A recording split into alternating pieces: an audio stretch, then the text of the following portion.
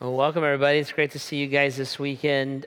Hey, that Discovery group, that Discovery Express. If you guys haven't done Discovery Group yet, I so encourage you to do it. It'll help a ton. Feeling connected, feeling like you know your way around the church. It will kind of make you not. If you feel new, you won't feel new after Discovery. Like it'll feel like you really got your head around it. It's a great place to meet people. And if you watch online all the time, encourage you maybe come in and take that step into Discovery and connect directly with people. I think you'll really, really love it. So just encourage you to take advantage of that and be a part of it. There's also, wanted to mention, in your weekly, if you get your app out and get your phone out and open up the Grace Church app, there's the weekly in there. That's where we kind of put in like announcements and things like that. There's a short survey in there that we would love for you to take, and it's a survey about relationships. So what we're trying to do is we're trying to just get a feel for how you feel, so to say. So you're single, you're married, you're divorced, like it's all kind of in there. But we want to know how we can build classes and how we can build groups that you would feel connected to. So we're trying to create resources that would serve you best. So it's going to take about 3 minutes to take that survey. And you can even take it during service. Just don't take it during the important parts of what I'm saying. But if you just want to take that real quick, if you're watching online, just take it there on the app. And that would give us some really, really valuable information about what's going on in your life. And I think we'll be able to serve you better. So take advantage of that, okay? All right, we've been talking out of this passage in Matthew for a while there, and we've been talking about this idea of why we can't all be right, and we've been looking at this teaching of Jesus. It's his primary teaching, and it's something that we titled it the Sermon on the Mount, and we did that because of where it took place. So if you could kind of visualize that for a second, imagine a hillside. It's kind of steep. Think of like almost like a natural amphitheater. And just there on the hill that leads down to a lake, and Jesus is at the bottom, and he's talking up so that people can hear him. And that's why we call it Sermon on the Mount, because people were kind of sitting on this mount and listening to him. But what Jesus does during this sermon is he really lays down the kind of the foundational things of who he is, what he's like, and how he wants us to respond to him. So there's this mixed group of people with all kinds of backgrounds that are listening to this sermon, and a lot of lights are coming on, a lot of aha moments, a lot of stuff getting unplugged, a lot of stuff that's people have never even considered before. And it's kind of this mixed audience, so to say, that are hearing this stuff for the first time. So Jesus gives this sermon. We don't know how long it lasted, but say it was an hour or 90 minutes or something like that. It was recorded, and when we teach about it like in detail because the stuff is so important. So we've been talking about this since the spring. So if you wanted to listen to all of our teaching on it, you would go all the way back into the spring. But the people who heard it had just been there for a bit, hearing about it. And where we're at on it right now is we're kind of at the end of it. And what's fascinating about the end of it is Jesus has done all this defining about who he is, what the kingdom of God is, what it isn't. But the end of it, kind of knowing that there's this mixed audience, he tries to bring, I think, really strong clarity to how he wants us to hear it. So he knows that we're hearing it through our grids, and we're hearing it through our religious backgrounds and our personal opinions, but he wants us to hear it kind of purely through his heart. So as he's wrapping up this sermon, he's kind of teaching us or kind of like making us aware of that. So we don't take his teachings and add it to like our teaching or add it to our opinion. He wants us to see it for what it really is. So to that end, we've been looking at his words, and they kind of start with this. He says, you can enter God's kingdom only through the narrow gate. The highway to hell is broad, and its gate is wide for the many who choose that way. But the gateway to life is very narrow, and the road is difficult, and only a few find it. And then he says, now beware of false prophets who come disguised as harmless sheep, but are really vicious wolves. You can identify them by their fruit, that is, by the way they act. Can you pick grapes from a thorn bush or figs from a thistle? A good tree produces good fruit. A bad tree produces bad fruit. A good tree cannot produce bad fruit. A bad tree cannot produce good fruit. So every tree that does not produce good fruit is chopped down and thrown in the fire. Yes, just as you can identify a tree by its fruit, so you can identify people by their actions. And that's kind of as far as we've talked so far. So he's like, as you're downloading everything I've said about myself and about who God is and who God isn't, just remember, there's a narrow way. I am the way. And there's a narrow way. It's difficult, but I've called you to follow me. There's a highway that everybody's kind of good and religious and spiritual on, and that's going to lead away from me or lead to hell. And then he says, and be careful, because there's false teachers that are going to tell you that the highway is the narrow way. And they're going to say things in my name. They're going to use the Bible. You got to be aware of them. Just look at their lives. And bad trees don't produce good fruit. So you can identify them by their lives. And that's the last 2 weekends. You can listen to that if you want. Jesus then goes on and he says what we're going to talk about this weekend. And I'll be honest with you, I've struggled with this passage and how to teach it. This last week as I was getting ready to teach here this weekend. Because I realized this passage, or the next thing Jesus says, what he says is very easy to teach. I'm not worried about teaching it. It's not that hard to teach. What I'm worried about, or what I worry about, is how it's heard. It's not hard to teach. I'm always worried about how it's heard. Because what Jesus is going to say next is pretty sobering. And it's very much, it's kind of a strong thing that he wants us to be aware of. It's a warning that he puts out. And what I've experienced over many years in ministry is that how we hear these kind of things, when Jesus gives a warning or he gives a clarity, how we hear it is usually preloaded in us. So how we hear God or how we filter what God says, it's usually preloaded in our personalities, it's preloaded in our opinions, and it's preloaded in our religious experiences, especially if you grew up in church. I think if you grew up in church, sometimes you're at a disadvantage with hearing Jesus for who he really is. Because you've heard a sermon on a certain part of the Bible 1,000 times, and the pastor had a tone of voice or had a point or drilled something that you heard and it kind of got in you, and now you hear the rest of what God says through that lens, okay? So I want us to, this weekend, as I'm going to share you, of course, what Jesus said, I want us to not work to understand it. I'll explain it to you. It won't take that long and you'll get it. It's how I receive it that really, I think, is the work of this. And if I have a preconceived idea that God is harsh, this passage will reinforce it. If I have a preconceived idea that I should be insecure in my relationship with God, this passage will make you more insecure. If I have a preconceived idea that God is an unpleasable tyrant, this is going to be your proof verse for it, right? It's all the preloading. And we have to hear this in the context of God's heart and mind, and then in the context of what Jesus is teaching on the Sermon on the Mount, okay? So this is what he says. There's a narrow way. There's false prophets. I want you on the narrow way. Watch out for them. And then he gets to the next statement. The very next thing he says is this: not everyone who calls out to me, Lord, Lord, will enter the kingdom of heaven. Only those who actually do the will of the Father in heaven will enter. On judgment day, many will say to me, Lord, Lord, we prophesied in your name and cast out demons in your name and performed many miracles in your name. But I will reply, I never knew you. Get away from me, you who breaks God's law. Right? Really, really sobering passage. So Jesus is talking about this idea. He's like, guys, there's the Sermon on the Mount. This is who I am, what I'm like, what the kingdom of God is. Right?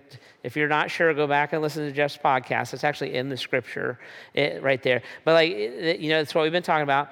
And then he says, he's summing that up, that there's a narrow way. It's difficult. It's following me.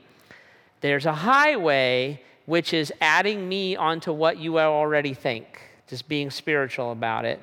There's false teachers, and then there's people who are going to self-deceive. So when Jesus says this, he's not looking and saying, watch out for another group of people. This one, he's kind of looking us in the eye and saying, there's these false teachers, and you're the biggest false teacher you know.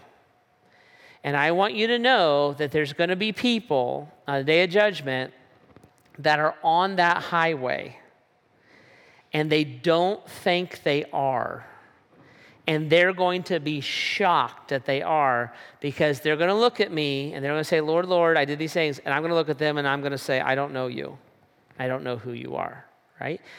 So let me just show this to you for a little bit. So he looks and he says, not everybody's going to call out my name, Lord, Lord.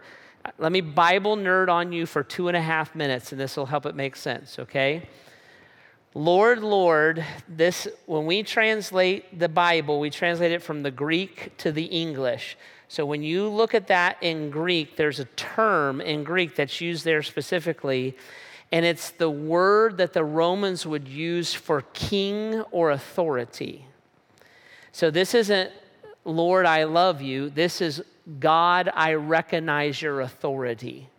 I recognize who you are. It's the same term that the Romans would use when they would say Caesar is God.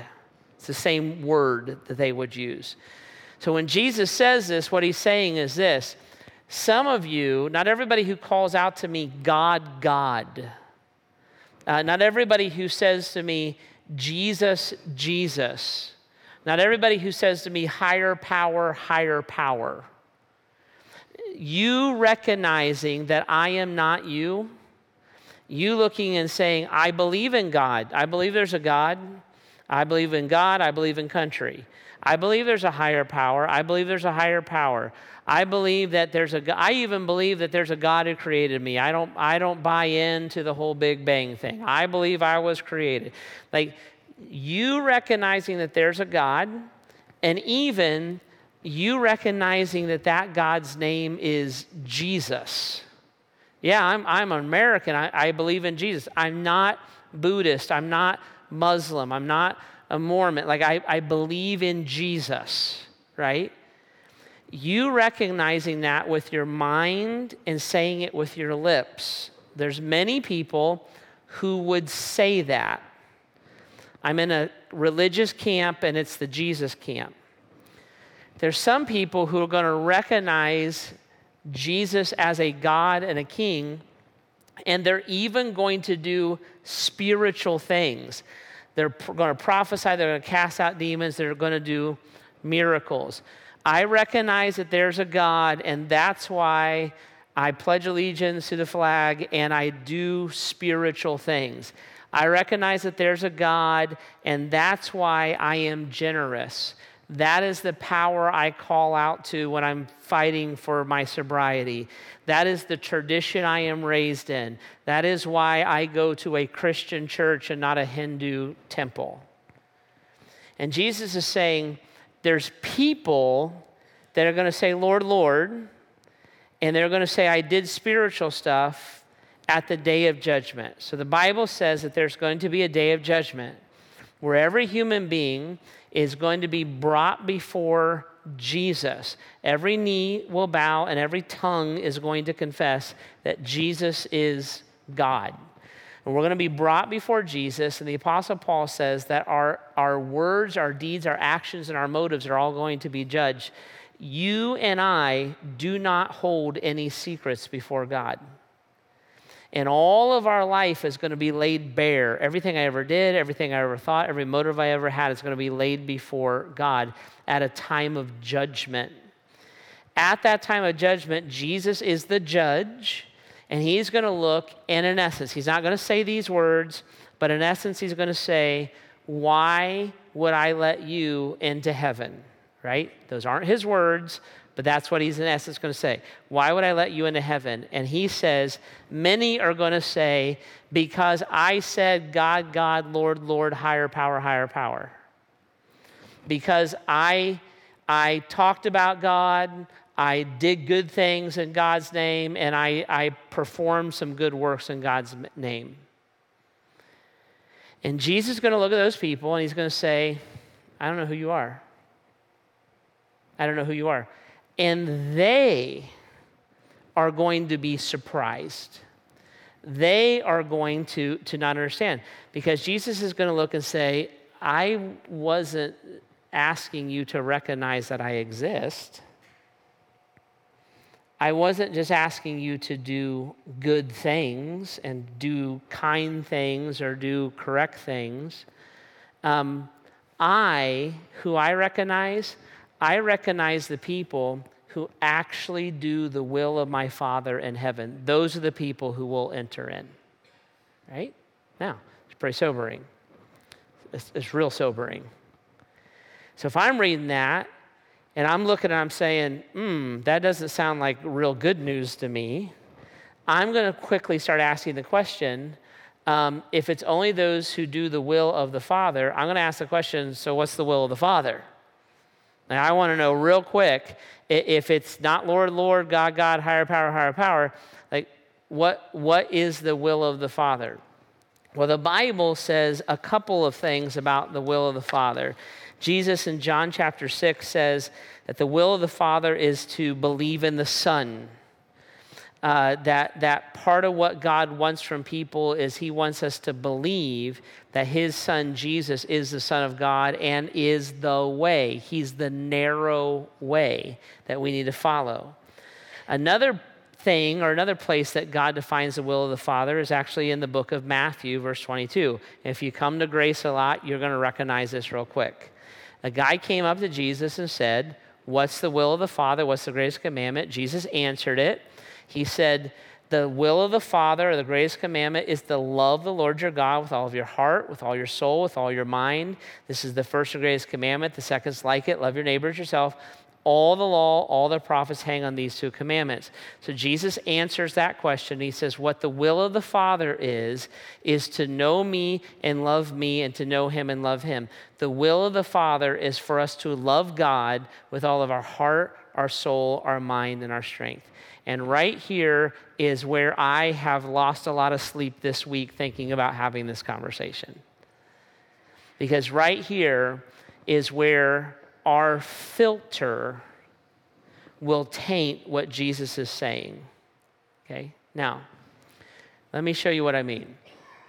If I took a survey real quick, if I did a show of hands, we don't have to do this, but if I did a show of hands, and I talked to people who made the point to come to church and hear an engaging, attractive pastor, but one who teaches the Bible nonetheless. So I talked to people who made a point to come to church and hear the Bible taught, or got online to sit and watch and hear the Bible taught, a Bible that's about Jesus. If I talked to people who made a point to sit down and learn about Jesus, and I took a survey and said, how many of you love Jesus? The vast majority of us would say, yeah, I love Jesus. Especially if I was like, how many loves Jesus and like not Buddha? Oh, I'm totally in the Jesus camp. How many of you, if you were looking for a God, would it be this God, this God, this God, or Jesus? You'd be like, Jesus, Lord, Jesus. And if I looked at you and I said, how many of you love Jesus? Raise your hand. All or the vast majority of us will raise our hand and say, I love Jesus. Ready? This is right where I worry. Ready? You listening? Here it is. You listening? Stop washing the dishes and pay attention to me. Are you listening? Ready? If I said to you, prove it. Prove it. Prove to me that you love Jesus. Most of us would say, I don't really know what you mean. And if I said, I want evidence that you love Jesus, prove it, most of us, what we would do is we would start to compile a list. Okay, prove it. I come to church. I quit smoking, drinking, chewing, dating girls who do.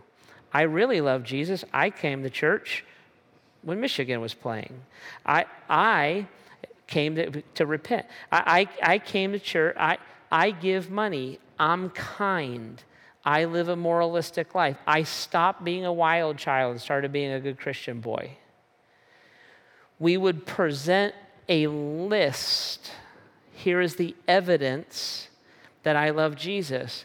I prophesied, I did miracles, and I cast out demons.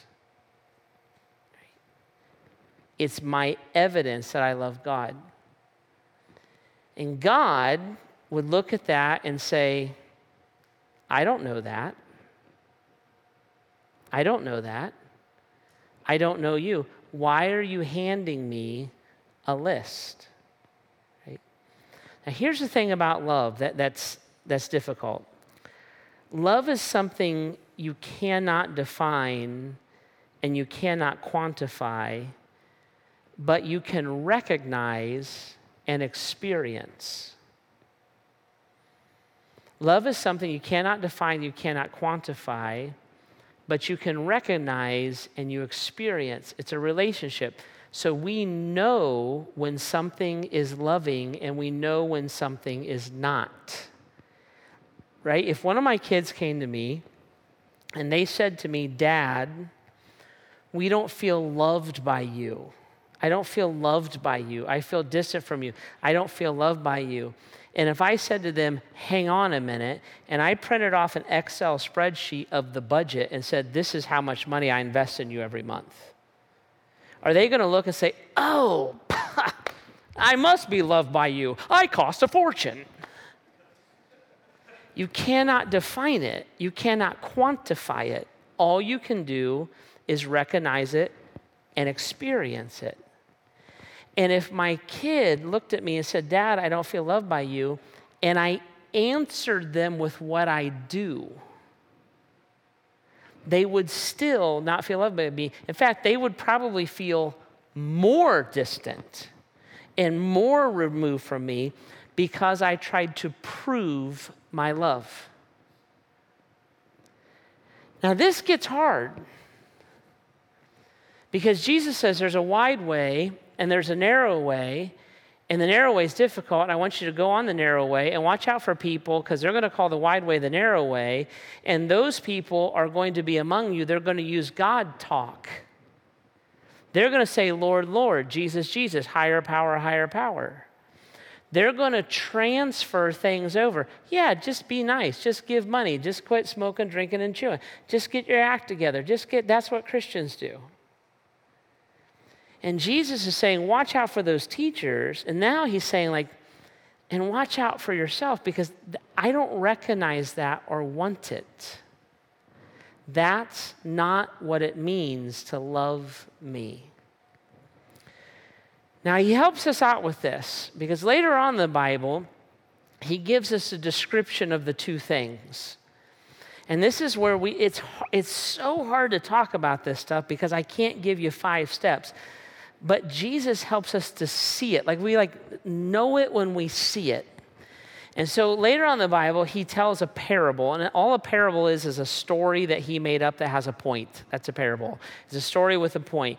And so he wants to make a point, and so he tells this parable later on in Luke chapter 18. And he says this, to some who were confident in their own righteousness and looked down on everybody else, Jesus told them this story with a point. He says, 2 men go into the temple to pray. One's a Pharisee, the other's a tax collector. The Pharisee stood up by himself and prayed, God, I thank you that I'm not like other people, robbers, evildoers, adulterers, or even like this tax collector. I fast twice a week, and I give 1/10 of all that I have. But the tax collector stood at a distance. He would not even look up to heaven, but he beat his breast and said, God, have mercy on me, a sinner. And Jesus said, I tell you, this man, rather than the other, went home justified before God. For all those who exalt themselves will be humbled, and those who humble themselves will be exalted. And Jesus looks and says, I want you to recognize something. I want you to recognize something. I want you to look at the Pharisee and the tax collector. The Pharisee was a guy who had a list. And the Pharisee went before God with his list, and he presented his list. And when he was presenting this list, he rattles off the list. God, thank you that I'm not a robber, because everybody knows that if you rob, you go to hell. And thank you that I'm not an evildoer, because everybody knows if you're an evildoer, you go to hell. And thank you that I'm not an adulterer, because everybody knows that if adulterers go to hell. And that I'm really not this tax collector. This tax collector in this culture is not the IRS agent. This tax collector in this culture is the right-wing, hateful bigot racist. He's the most despised and rejected person in the culture. And thank God I'm not that guy. The guy on the internet, the guy on Twitter. Here's my list of things that I'm not, and here's the list of things that I do. I fast twice a week, and I give 1/10 of all that I have. I prophesy, I do miracles, and I cast out demons in your name. God. He's at the right temple, saying things to the right person that the temple represents, and saying the right things to the right person. And Jesus would look at us, if he was here this weekend, and he would say, that guy thinks he's on the narrow way. He thinks he's on the narrow way, but he's not. He gave me his list. I'm looking at his list. I didn't ask for your list. And he's not on the narrow way, but he thinks he's on the narrow way. It was funny this week as I was trying to get ready for this, I was running some of these ideas past our pastors. And the first time I ran this idea through them, I was kind of walking through this passage. I go, and see the Pharisee, the self-righteous jerk. Can you believe what a jerk a Pharisee is? And one of the guys called me out, and he goes, I'm not sure that he's a jerk. And I was like, first of all, don't talk back to me. Let's start there. But he goes, I don't think he's a jerk. I said, what do you think? And he goes, I think he was doing what he was taught to do. I say, it's a really good point. I don't think he walked in to be a jerk. I think he was raised to write a list. And I think he took great confidence in his list. And I think he was really secure in his salvation because of the quality of his list. And Jesus would have looked at him and said, I don't know you. I don't know you. Why? Well, that's not the will of my Father. That's not the will of my Father. You don't know me. And you don't love me. You've just produced a great list. Jesus then would go on maybe and say, you want to see a guy that does the will of the Father? It's not the guy with the list. It's this guy. The tax collector stands off by himself. He's so broken, so humbled, so at the end of himself, he can't even look up to heaven. And he beats his chest. I'm unworthy. I'm unacceptable. My list is horrible. And he looks up to heaven and he says, God, have mercy on me. I'm just a sinner. And the tax collector, he don't got no list. All he has is a willingness to receive forgiveness and love from God. That's all he's got.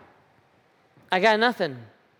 I got more than nothing. I'm a tax collector. All I have is the ability to recognize my need for you, to receive mercy. I got nothing that would remotely earn mercy. To receive, I've never done anything loving in my life for you. My list is blank. But would you have mercy on my soul? And I'll receive your love. And in response to you giving me your love, I will love you in return. And Jesus says, that's the guy. I recognize that guy. I recognize that broken, messed up, bent knee, broken heart, cry out to me guy, because that guy is actually the guy who understands who I am. I don't want your list. I only want you. What do you offer a God who has everything? What do you offer a God who owns everything on the planet? You offer him $100 and that makes you right with God? $1,000, $1,000,000, $1,000,000,000? How if that's on your list, what would it possibly mean to a God who's the owner of all things? What do you offer a God who is the author of truth, in fact, is truth himself? You talking about him? I prophesied?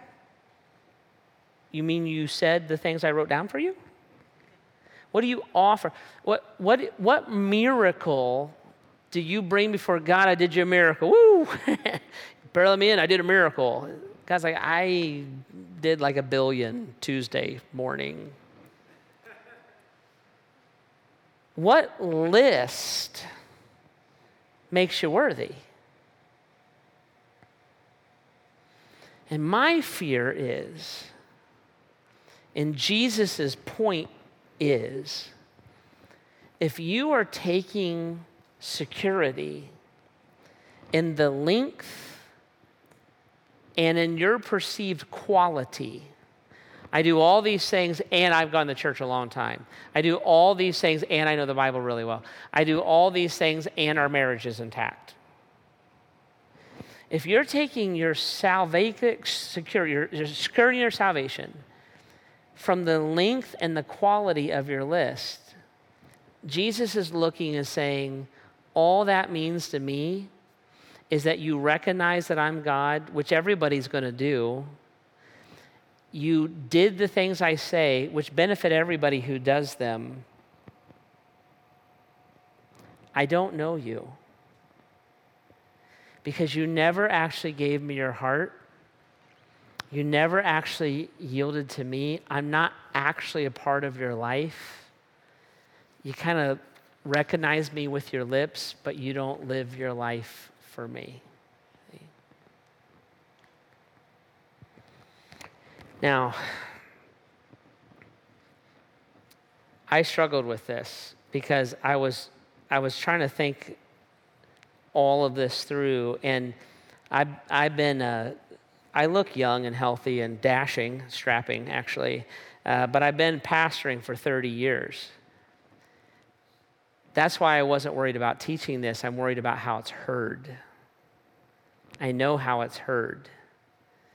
And what happens in passages like this, oftentimes, when God calls us to clarify our salvation, the people who are the most responsive and the most tenderhearted toward making sure they love God and they don't present a list are usually the people that I'm least worried about having this backwards. So you hear a message like this, and a lot of people walk away with a lot of insecurity and walk away with a lot of shame and a lot of guilt. And I'm really confident that that's not our Father's heart. It would crush me if one of my kids wondered if I love them. That is not the heart of our Father. This is not Jesus saying, you know what, you better walk on eggshells. And if we receive what he says that way, what we'll do is we will double down on guilt, we'll double down on our insecurity, and we'll double down on our list, trying to prove that we love God. And that's not the point at all. So if that's not his point, what's he trying to do? He just gave this whole teaching, Sermon on the Mount, about who he is and who he isn't. And then he boiled that teaching down. Guys, there's a wide way, there's a narrow way, and I'm the narrow way. I want you to follow me. To follow me, you have to love me. You have to love me. That's the will of the Father, to know me, to love me. Right? So Jesus is not trying to produce this insecurity, but he's speaking to a mixed audience. So there are some people that he's like, I want you to know that your way is the highway, not the narrow way. There's other people that he would want us to be reassured, and then there's other people that he would want to clarify. So I was trying to figure out how to land this. I was like, how can I land this conversation where my words are smooth and the last sentence I say is the title of the series, and we laughed and we cried and we left celebrating God? I couldn't think of anything. So I think where we have to land is putting ourselves in the seat of this mixed audience, right? So for some of us,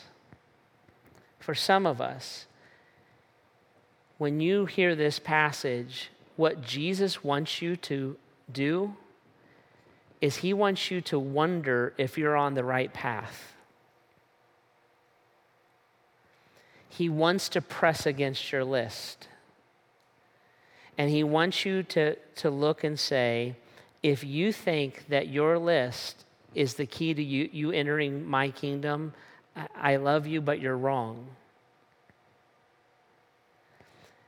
Even though you're pro-Jesus and you do Bible stuff and you go to church and you've been religious, and that's what you've been taught your whole life. You've been taught you got baptized and you did communion and you confess your sins once a week and you show up at the church and when the budget's tight, you put some money at it. And Jesus would want to look at you and he would want to say, if you believe that anything you do or anything that you know is going to get you to heaven, you're wrong. The only path to heaven is a relationship with me. And if anywhere in your thinking, heaven is, God, look what I did, look what I gave, look what I know, here's my list. That's not what I'm looking for. It's only when it looks like the tax collector. I'm a broken sinner. Would you forgive me? Would you have mercy on me? I want to accept your love and I want to love you in return. And if your conversation about salvation has been a list, and it's not been a relationship in love, Jesus would look and say, I want you to double click on that conversation. If I say to you, the will of God is to love his son and to love the Father, and you say to me, Jeff, I don't even know what it means to love God, I would say to you, let's double click on that conversation. Because that's the will, that's the point. Right? I went to church my whole life, and I never even discovered that the will of God was for me to love him until I was a junior in college.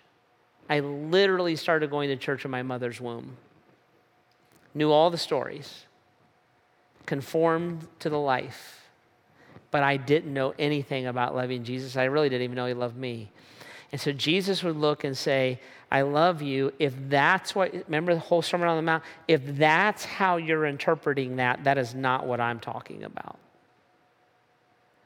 So for some of us, Jesus would want us to double click on that, okay?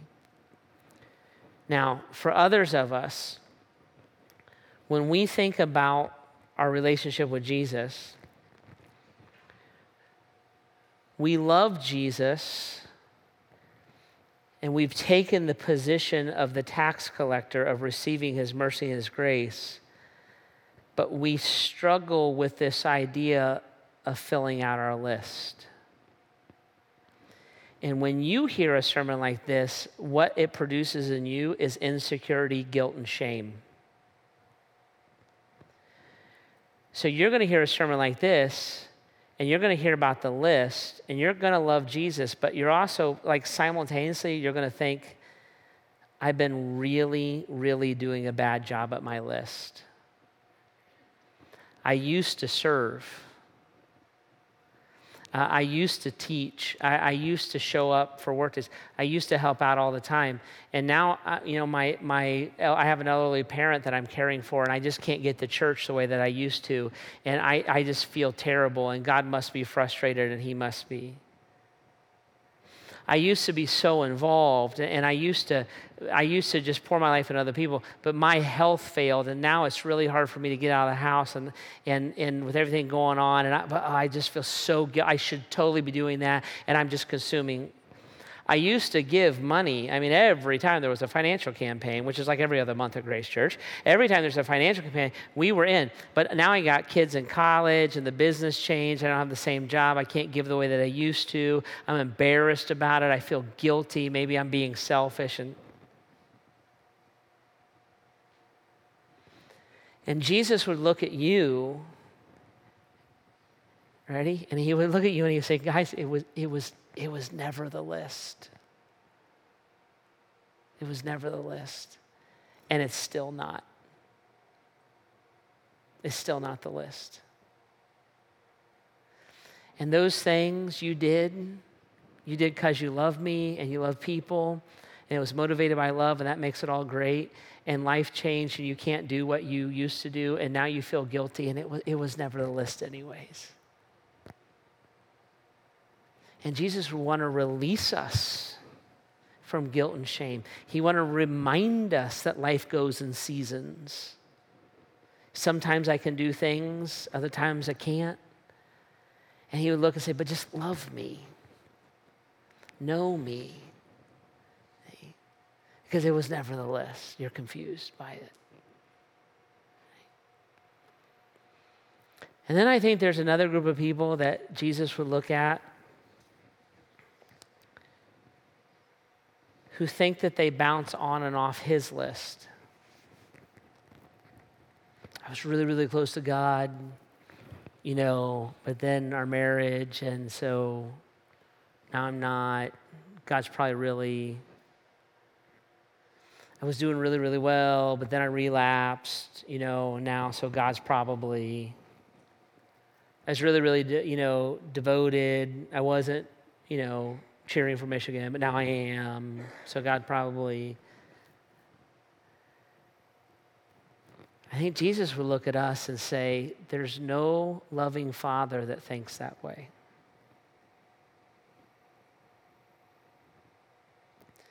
If my kids are struggling, I just want them to come home. I don't care what you did. Just come home. And you and your dad will work that through. And you feel like a failure? You're my kid. I just want you to come home. Just come home. And you and your dad, we'll just take that journey together. But you made up that about our relationship. That's never my heart. You think I'm done with you. You think I'm ashamed. You think I'm sick of it. That's not who. I just want you to come home. Just come home. And we'll deal with it. We'll deal with it. But I want you to deal with it with me. And I think Jesus in this passage is saying that stuff. I don't want your list. Never did. Don't think it's getting you anywhere. If you think it is, we got to talk about this. But don't think it ever did. You're just a tax collector.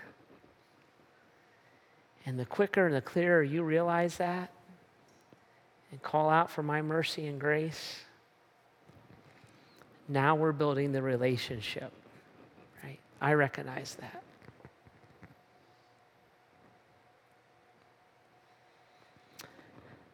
I don't have a place to land us, and I don't have 3 questions you should ask ourselves. I was thinking about this a lot. I told you, I don't really know how to wrap it up. I think what I need to do, I can point you toward a loving relationship with God, and I can try to explain it. I can't even get words all the way around it. I can just send you down that path. I think you have to work this out with God. So I don't have like this great landing point. I think what I have to do this weekend is I just have to turn you over to the Holy Spirit. And you need to spend time focused on Christ. So this is what I want us to do. I want us to be super still for a little bit. So I don't want us to stand up. I don't want us to celebrate and stuff like that yet. You'll know the right time. But I want us to be, I don't want you to get the kids. I don't want you to stir. I want us to be still for a moment because I really think you need to be with the Holy Spirit. And what the Holy Spirit does in part is he brings truth to the surface and he makes God's word come alive. So I want us to quietly be with God. The band's going to come out now. There's 2 songs they're going to sing. They're both beautiful, and they have these really powerful words. And I want you to hear these words, and I want you to think of them as a prayer, as a way to focus. And I want us just to be with God for a minute. And I want you to take your list and put it before God. What you think of as a success, what you think of as a failure, what you think as a qualifier, what you think of as a disqualifier. And just let the Spirit of God show you. This is the highway. This is the narrow way. This is a false teaching. This is a true teaching. And I want your heart. All right? Jesus, in these still moments, would you help us? Would you engage with us, so to say? And Holy Spirit, would you minister to us? Would you take the words of the Scripture and would you press them into our hearts? And would you help us to understand your heart and your mind in a clearer way? Would you reveal to us the reality of our hearts? And would you show us and assure us of the depth of your love? And would you help us to understand and to recognize how we love you in return?